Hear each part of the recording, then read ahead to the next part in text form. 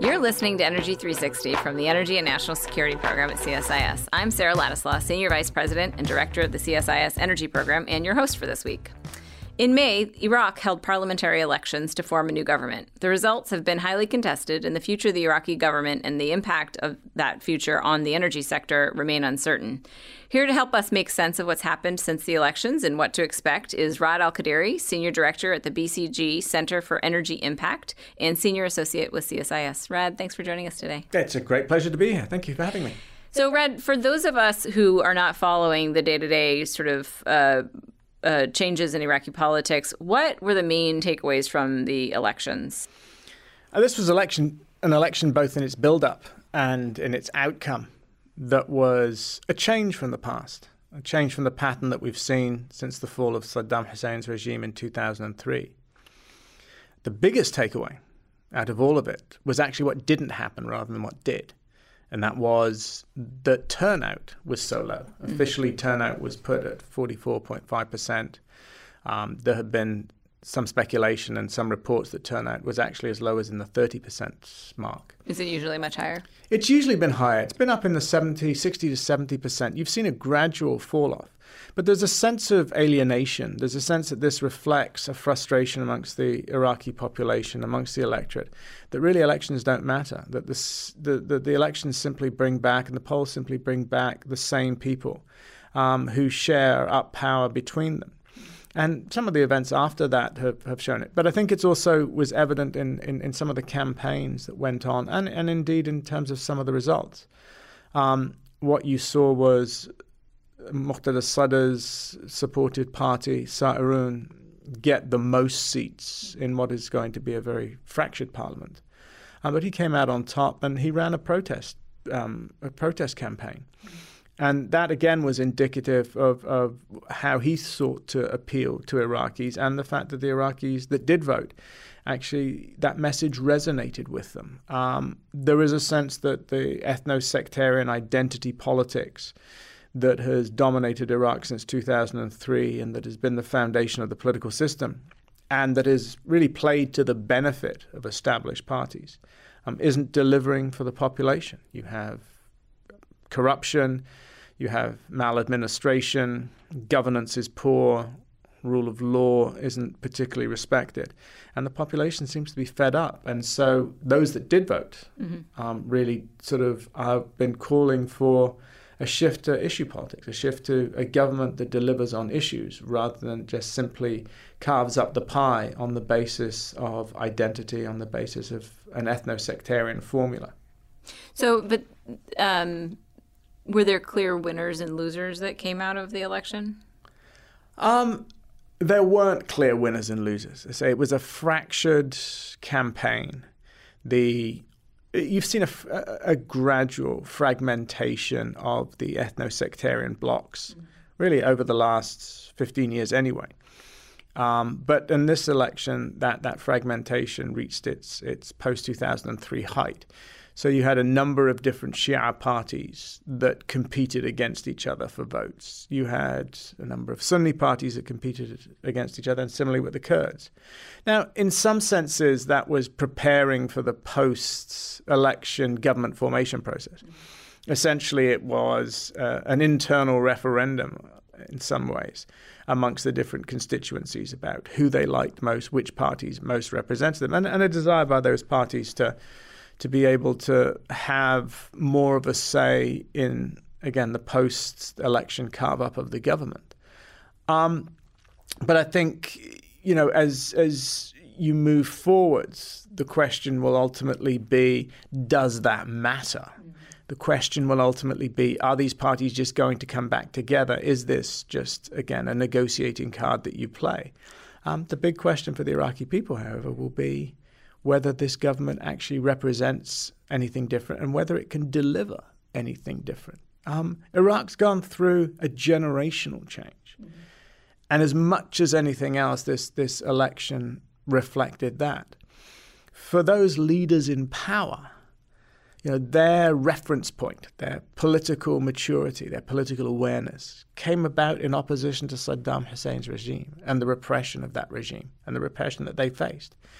For large parts of the population in a country where 65% of people are under the age of 30, 75% are under the age of 35. If you think about that in terms of the electorate, what that means is that somebody who is presently 35 was 20 when the regime fell. Their political awareness, their political reference point are what Iraq's post-2003 leaders did. And those leaders are clearly being found wanting. So you have a disconnect. So we're several months away or a couple months away from the election. How has government formation gone, the process so far? Well, government formation has taken as long as anticipated. It is in many ways a similar process to the ones that we've seen in the past. The Sa'irun Party, the Sadrists, sought to use their plurality as a way of dominating the post-election agenda and failed to do so. I mean, they haven't been able to rally all of the parties around them.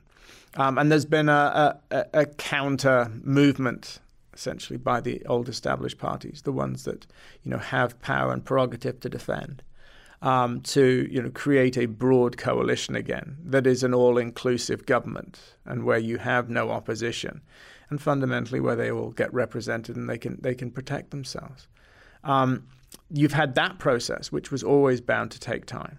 But you've had a second process that's gone on in parallel, which has been criticism of the election protests and the election process and protests that have taken place, which has led to a manual recount in certain parts of the country. And that's kind of created a separate timetable. You can't move ahead with forming a government until the Supreme Court ratifies the results. The Supreme Court can't ratify the results until this recount takes place. And so everything has been somewhat delayed by that. But that is, that process in many ways has been a combination of, I think, allegations of fraud, particularly in the KRG and in a number of the Sunni provinces. It didn't really impact the Shia parties and the center and south of Iraq very early on. But, they got caught up in it. And so, there's a desire to wait and see there's a necessity to wait and see what those results are. But in parallel, you've had these negotiations taking place, which look a lot like the negotiations of the past. And is the timeline for the formation of government, it's, as you said, sort of dependent on the recount and the ratification of the results? But is there also, is there substance behind the negotiation of the new government? What issues does it sort of anchor upon, or do we not know that yet? We know what's being said publicly. Yeah.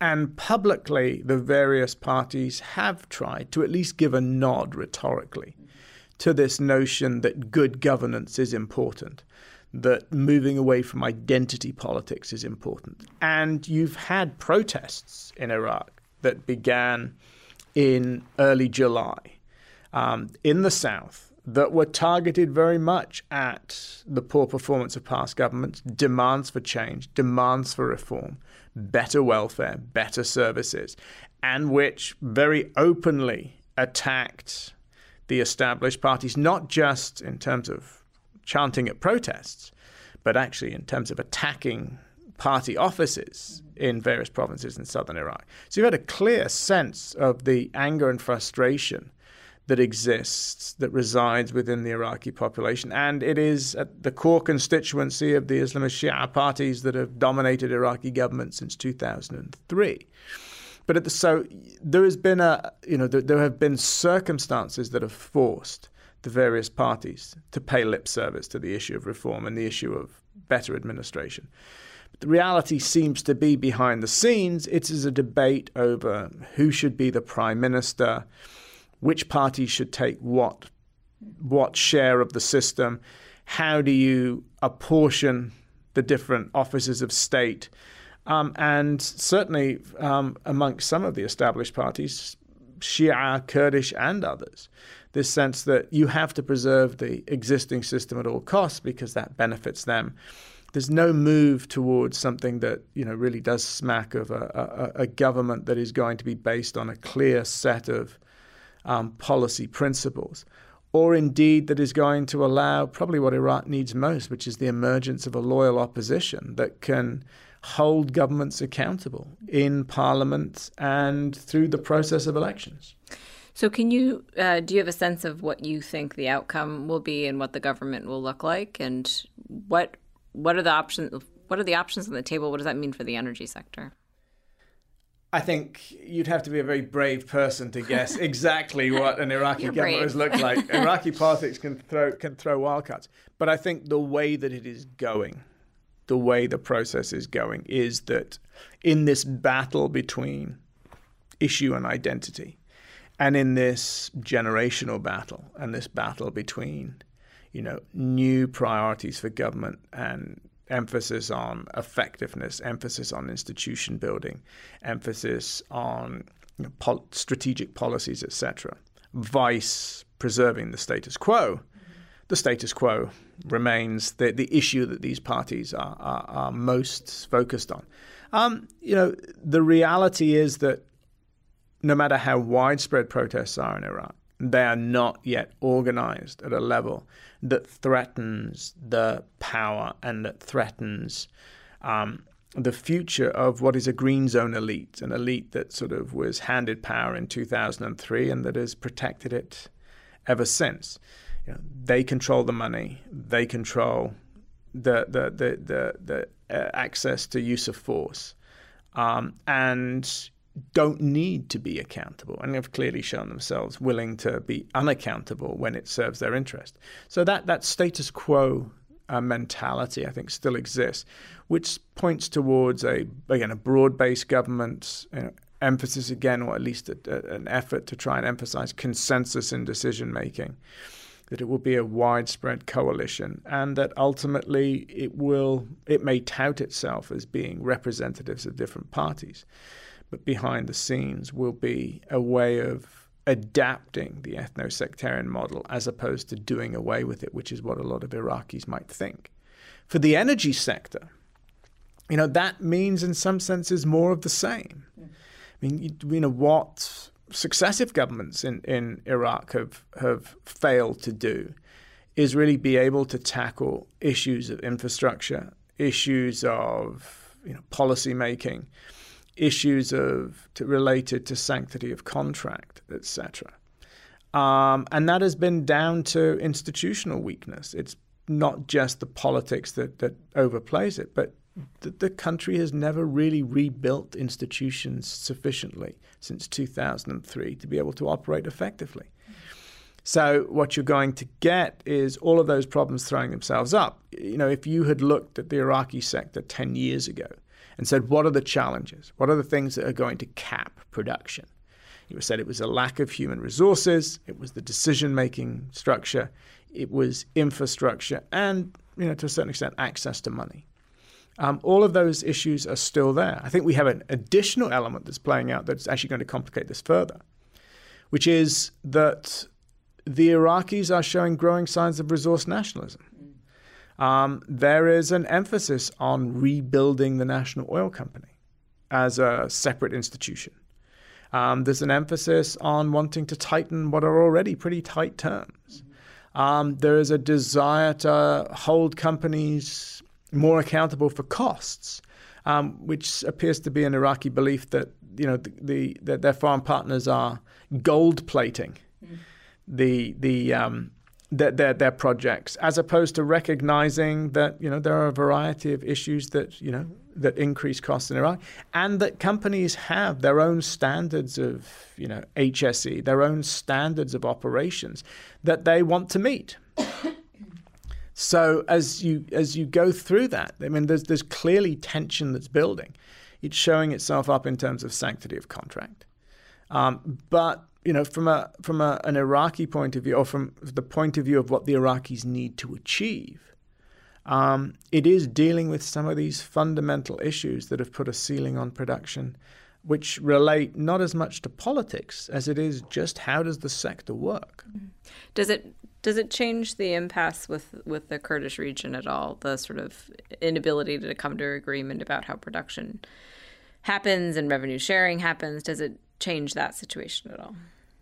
If you watch Iraq over the last 15 years, there have been a variety of points in time when people have suggested that a deal could be done between Baghdad and Erbil. And it hasn't been. Now, it reflects a fundamental ambiguity that has dogged stability in Iraq more broadly since 2003, which is what's the nature of federalism. This goes back to a battle over sovereignty. This goes back to different visions of the state that have never been reconciled, and to compromises that neither side has been willing to make. When they have been strong, they have refused to compromise out of a feeling they didn't need to. When they have been the weaker party, they have refused to compromise out of a feeling that they will lose more than they should.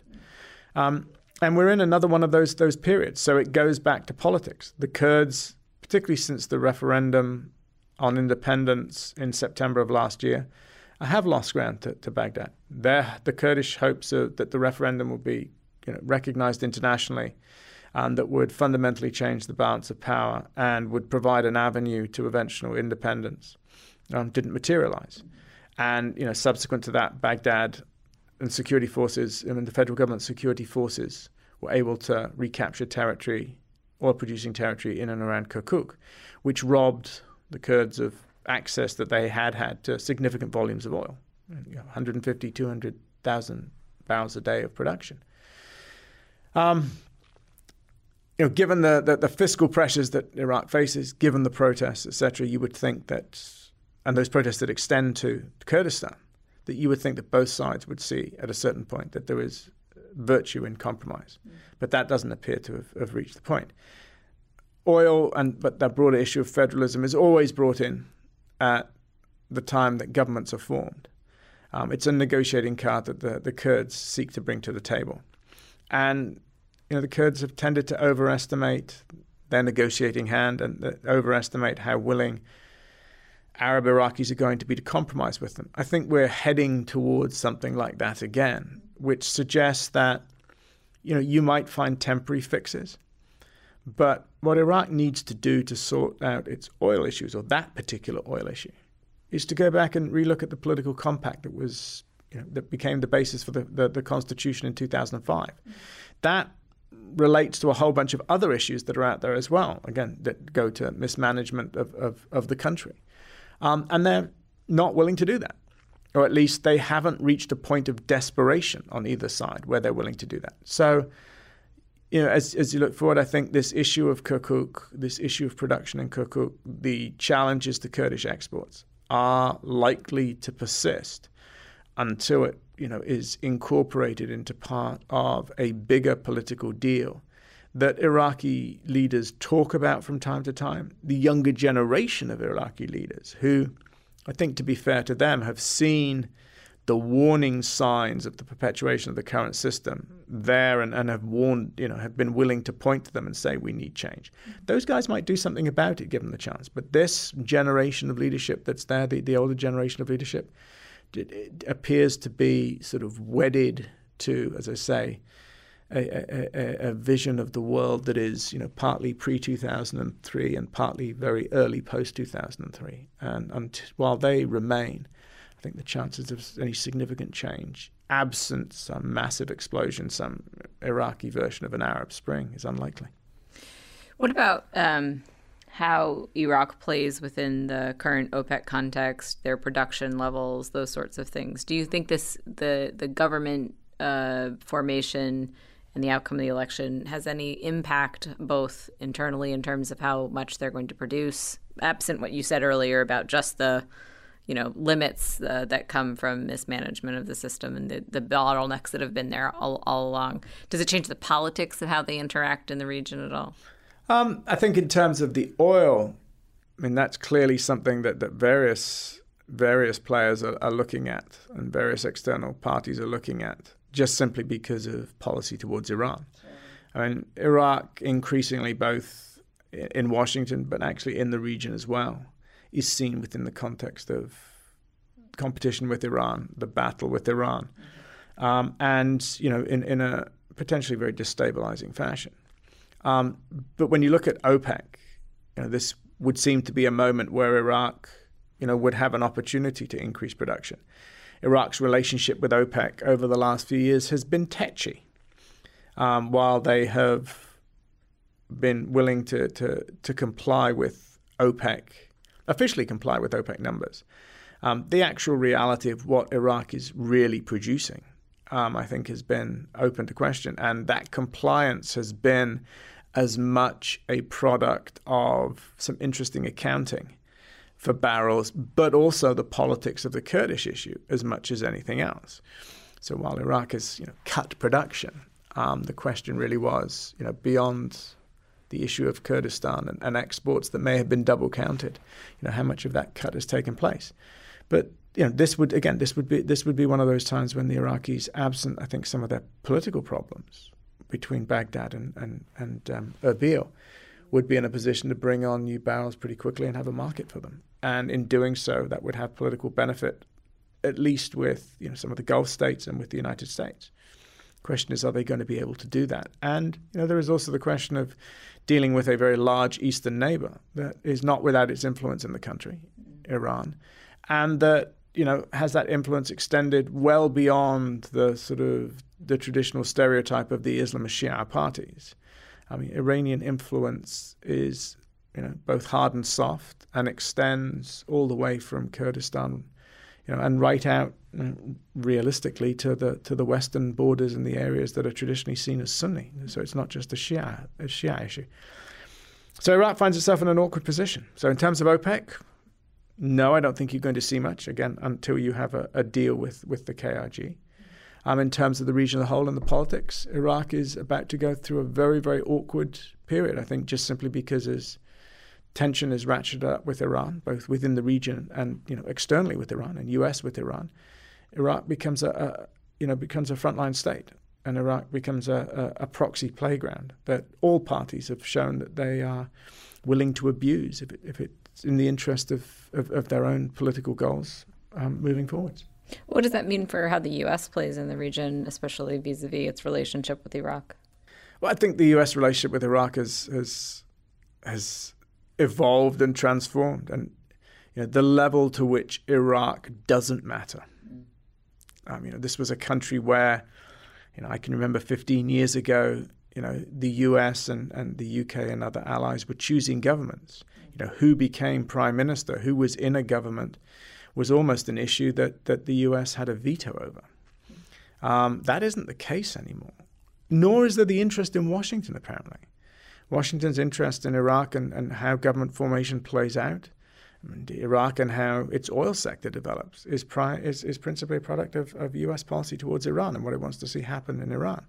There are times when you get the feeling that, as far as the U.S. is concerned, as long as the next Iraqi prime minister is willing to implement sanctions against Iran, that'll be good enough. That is the basic measure. So the U.S. can be disruptive, and the U.S. obviously through its officials seeks to play a prominent role. But it doesn't have the leverage it once had, nor does it have the appetite and the bandwidth to focus on Iraq. So I suspect, again, this is going to be rather destabilizing for Iraq, just simply because decisions aren't going to be taken through the prism of what is best for Iraq. The decisions are going to be taken through a very narrow prism of what serves U.S. interests vis-a-vis Iran. And from the standpoint of Iraqi leaders, that is something that I don't think they fully absorb yet, but when they do, is going to be extremely worrying. Well, it sounds like there's still a lot to wait and watch for in Iraq, both on the political side, the geopolitical side, and the energy side. So you'll be well employed. Absolutely, it will keep me in business for some time, which is a good thing. The business of misery. But no, Iraq is far from at the end of the road. But I think going back to your initial question about what's different, and how one would sum up all of this, is that the country's at a crossroads. It's the danger of the collapse of what are already very weak institutions, and them being replaced by armed factions. If you talk to Iraqi officials 18 months ago, Their huge fear was that in the course of fighting ISIS, you were empowering militias that were outside the control of the state. And their fear was that in fighting ISIS, you were promoting Kurdish independence. And there were all of the structural factors there. Mm-hmm. You could point to them very clearly. I mean, just the battle lines in Iraq, the internal battle lines for that fight, were, along the lines of internal borders that could have become hard. The failure of the referendum, or at least the pushback against the referendum, the recapture of Kirkuk, and the ability of the state to deal with ISIS without necessarily handing over power to the militias has given people, I think, undue solace. Mm-hmm. Because all of those structural factors are still there. Mm. All of them could, under the right circumstances, reemerge. We talk about Iraq as, a strong, unified state now. Literally 11 months since it came, within a hair's breadth of part of the country deciding it wanted independence. Mm-hmm. And the leaders of that movement not really having changed their mind, just recognizing that the circumstances may not have been right. Mm-hmm. We are, only a few months away from militia control of large swathes of territory, where the Iraqi security forces, struggle to impose order. So, none of those things have gone away. And I think there's a tendency to breathe a sigh of relief, look at them and say, oh, well, none of that happened. But I've had this conversation endlessly with clients who said, well, a year ago, no, 24 months ago, you said Iraq was on the verge of collapse. I'm like, you had a referendum by the Kurds that said, we don't want to be part of this. Mm-hmm. If the U.S. had changed its mind, if Turkey had changed its mind, just those two countries, you would have an entirely different dynamic in Iraq right now. Mm-hmm. And, I don't necessarily look at Washington and see a level of commitment to a unified Iraq that was there sort of months ago. And if, a fragmented Iraq serves the purpose of dealing with Iran, I'm not sure that this administration would necessarily put a priority or maintain a priority on unified Iraq. So I think, all of those factors are under there. But, charting that into what it means for a clear future is very difficult. And the other side is Anthony Shadid, God rest his soul, who was, without doubt, one of the finest observers of Iraqi politics. I remember having a coffee with him in Baghdad one time, and he said, the problem is that Iraqi leaders and U.S. leaders confuse patience for acquiescence. Mm. So the Iraqi people are patient, but that doesn't mean that they're acquiescing to the system. Mm. And if that patience goes and it can be organized, what happens then? Because this political elite doesn't have a set of policy measures, policy tools, institutional tools to deal with serious protests and serious demonstrations, absent the use of force. And we've seen elsewhere in the world what kind of vicious circle that can take you into. Over 15 years of looking at Iraq, post Saddam Hussein, I think all analysts have tended to sort of be very apocalyptic in terms of their prognostications, and then suddenly find that actually muddled through was fine. Mm-hmm. What they missed was that the trajectory of that muddle through was one of decline. Mm-hmm. And the question is, how close are we to a cliff? Mm-hmm. And the election, the result, or how the population dealt with elections, what that says about their feelings towards Iraqi leaders, the protests that have happened, and how this government puts itself together will be a very clear set of signposts as to how close we are to that cliff and whether we can avoid going over it. And what would the cliff, just to get a better sense of what you're talking about, a cliff in terms of lack of support for the government, protests, dissolution again, if you had what Iraqi protesters do not have is mass organization. Mm-hmm. The Sadrists provided it in 2015 and 2016, when you had massive demonstrations across the country. and they pulled back. Similarly, in the KRG, you've had ongoing demonstrations for a number of years. But the established parties that have a monopoly over power there, again, the balance of power is in their favor, and they have been able to at least keep a cap on it. The question is, does something change that makes keeping a cap on it impossible, or where at least keeping a cap on it requires a level of repression that starts to fray at the basic fabric of the state? That fabric has frayed somewhat, but it hasn't gotten to a point yet where, again, you would look at it and say, collapse is inevitable. But the danger will always be that, the state starts to retreat, and in its place you get a set of factions that, are armed, that will fight, and again have very different views of what the future of Iraq should look like, and indeed questions about whether Iraq should exist as a state in the future. And that genie, if let out of the bottle, will be a very, very difficult one to deal with. Thank you very much for taking some time to talk through the outcome of the elections, where we stand, the implications for the energy sector. It sounds like an issue that we'll have to watch for some time to come. My great pleasure. It's always nice talking to you, Red. Take care. Thank you. Again, I'm Sarah Ladislaw with the CSIS Energy and National Security Program, and thanks for listening to Energy 360.